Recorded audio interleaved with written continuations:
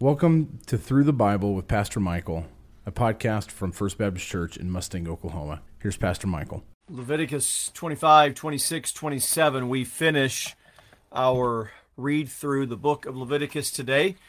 And so, again, we're making great progress. Not only are we finishing Leviticus today, but we finish month 2 today. This is our 25th out of 25 readings for the month of February, which means we've now read Genesis, Exodus, Leviticus, and in the New Testament, we've read Mark and Acts.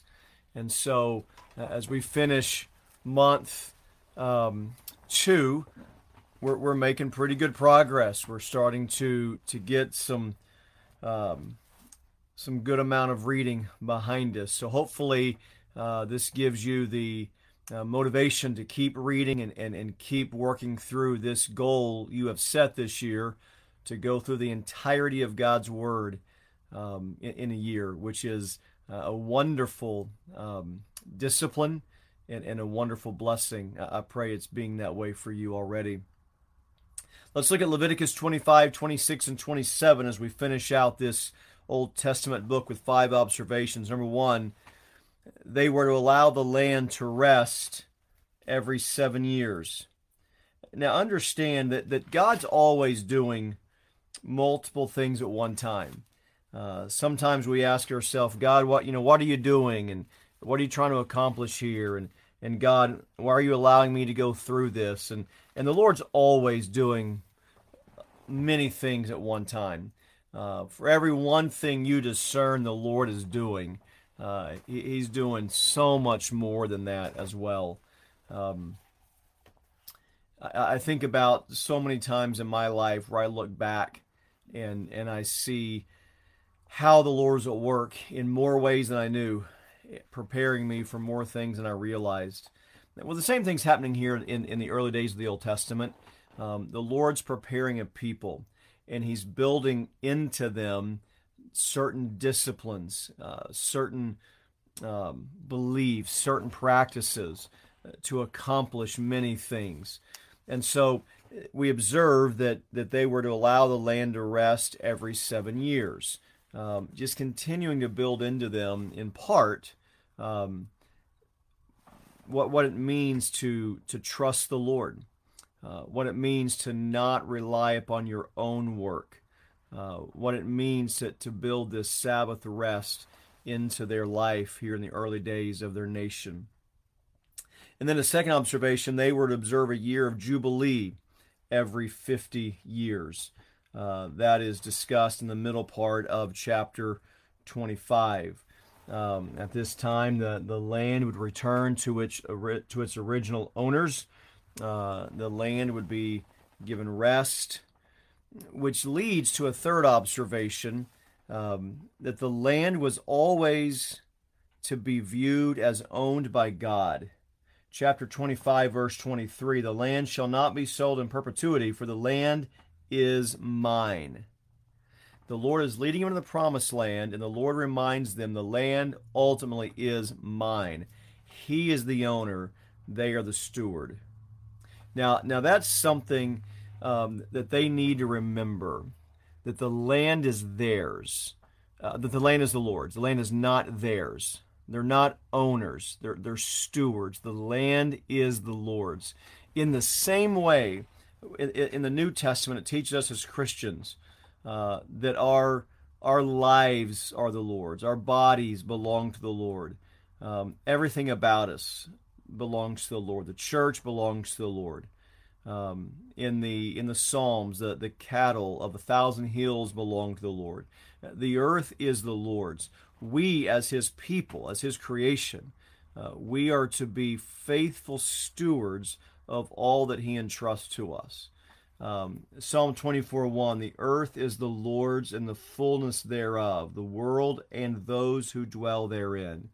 The earth is the Lord's. All of creation, all of the universe belongs to the Lord.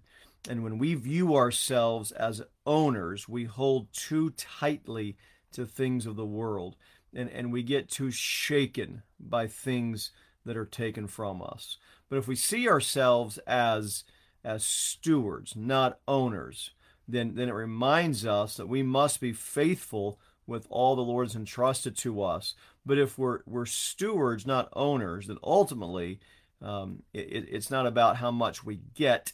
It's about just being faithful with what's entrusted to our care. Fourth observation, they were to help their poor neighbors and not to take advantage of them.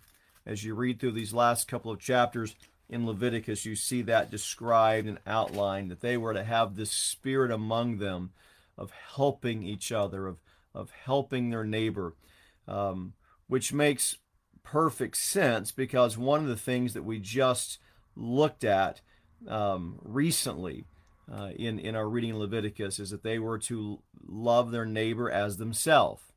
And you see that continually being built into this young nation, to love each other as you love yourself, to take care of your neighbor, to not take advantage of your neighbor.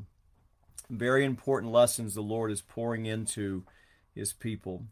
And then a fifth observation, destruction was foretold if they were disobedient, which did come to pass, and yet God was still gracious.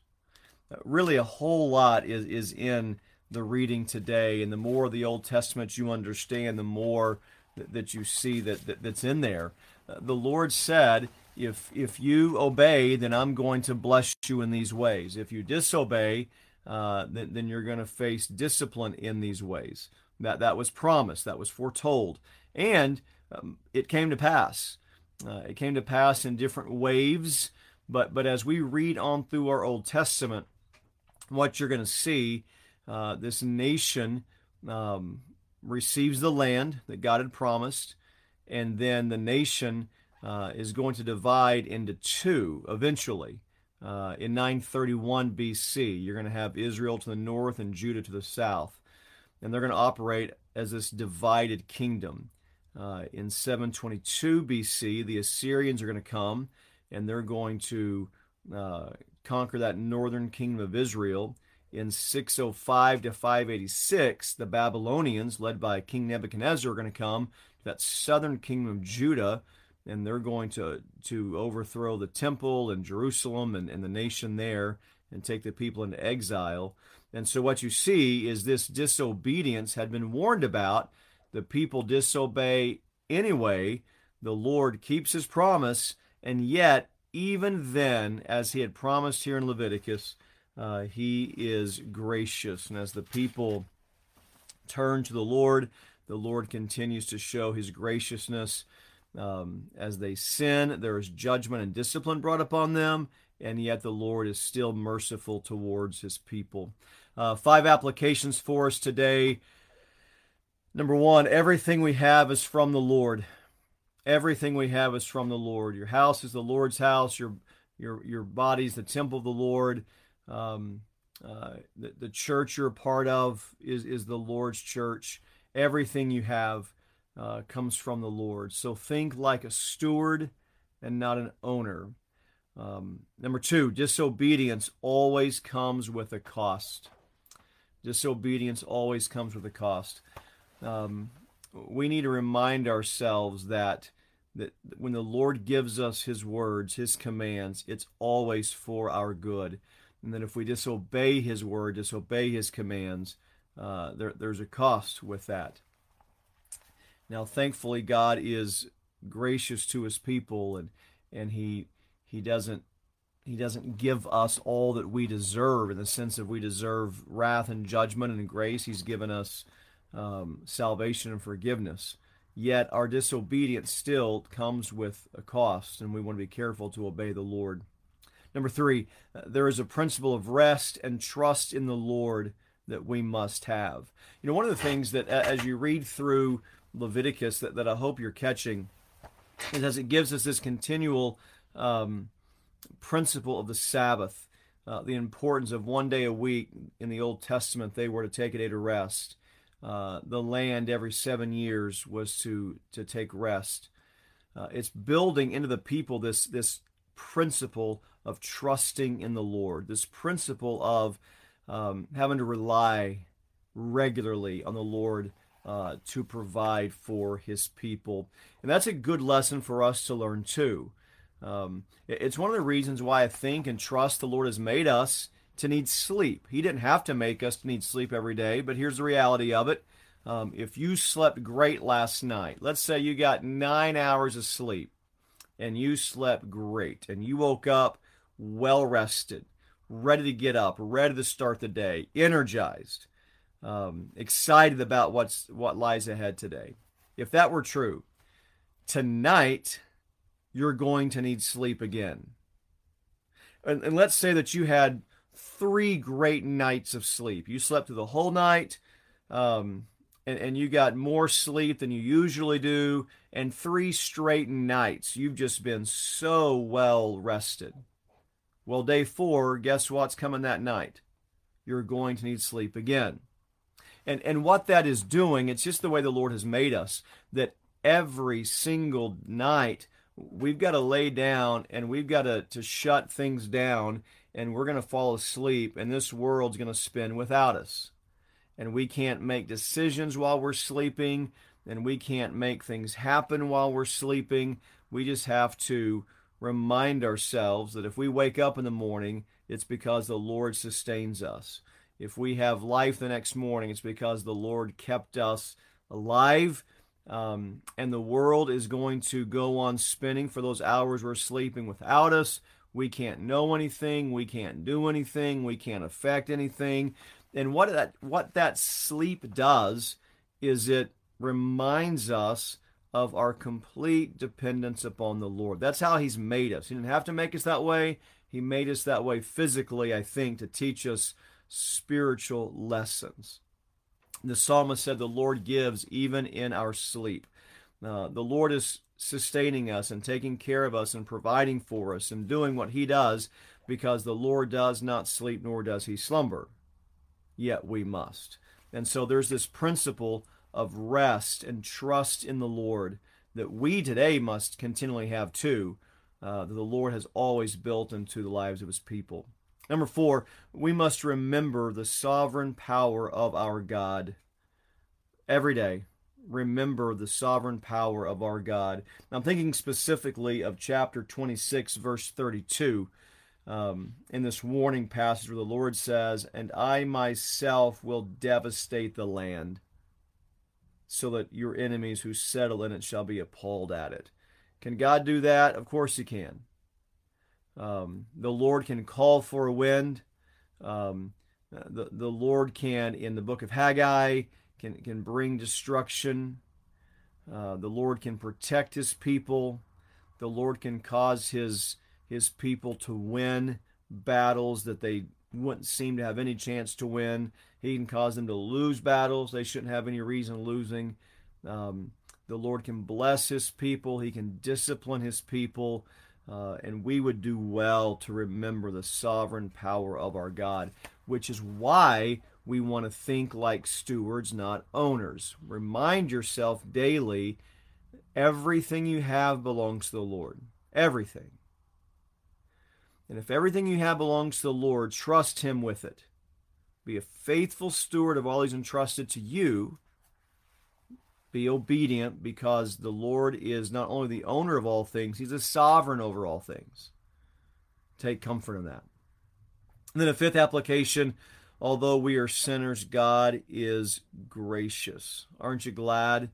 God is gracious. He is slow to anger, abounding in loving kindness, and that is our only hope. And then finally, a summary from the second half of Proverbs 17. Another one of my very favorite Proverbs comes from chapter 17, verse 17. A friend loves at all times, and a brother is born for adversity. Friends are there for you, and your friends, your brothers, are there so that when you have your day of adversity, you've got somebody there to help you and strengthen you and support you. My summary of that is very concise. Friends are needed in times of trouble. So here's what I want you to think about. If there are people in your life, friends in your life, and they go through hard times, that's when they need a friend. You may need to confront them. You may need to pursue them and call them to repentance if they're living in sin. But you don't abandon your friends. A friend loves at all times, and a brother is born for adversity. Galatians 6 talks to us about how if a brother is caught in a trespass, you who are spiritual, go to them and restore them. So part of being a friend is calling out their sin. Part of being a friend is calling them to repent. Part of being a friend is caring about their soul and their spiritual state so much that we would have hard conversations. But if you've got a friend who's going through a dark time, don't abandon him. Don't say, being your friend is hard, so I'm out. A brother is born for adversity. That's why you've got brothers. That's why you've got friends to help you in days of adversity. And sometimes you need the help of your friends, and sometimes you need to be a friend to the one who is hurting. Being a friend doesn't mean that we don't care about sin. Being a friend doesn't mean that we ignore sin. Being a friend doesn't mean that we just say, hey, you live however you want, I don't care. No. Sometimes we have to confront in sin. Sometimes we have to go after the straying one. That's Galatians 6. That's the book of James also speaks of that. To go after the one who is in sin or straying away. But one of the things that I think believers should do is model what true friendship is. And friends are needed when life is hard. Seek to be a friend today to those who are hurting and those who are in need. All right? Great job. You finished month 1. You have finished month 2. If my math is correct, we're something like 16.5% through the entirety of the Bible. You're making great progress. Keep studying, keep reading, stay disciplined, and above all things, seek to worship and honor the Lord with your life and with your study. Have a great day.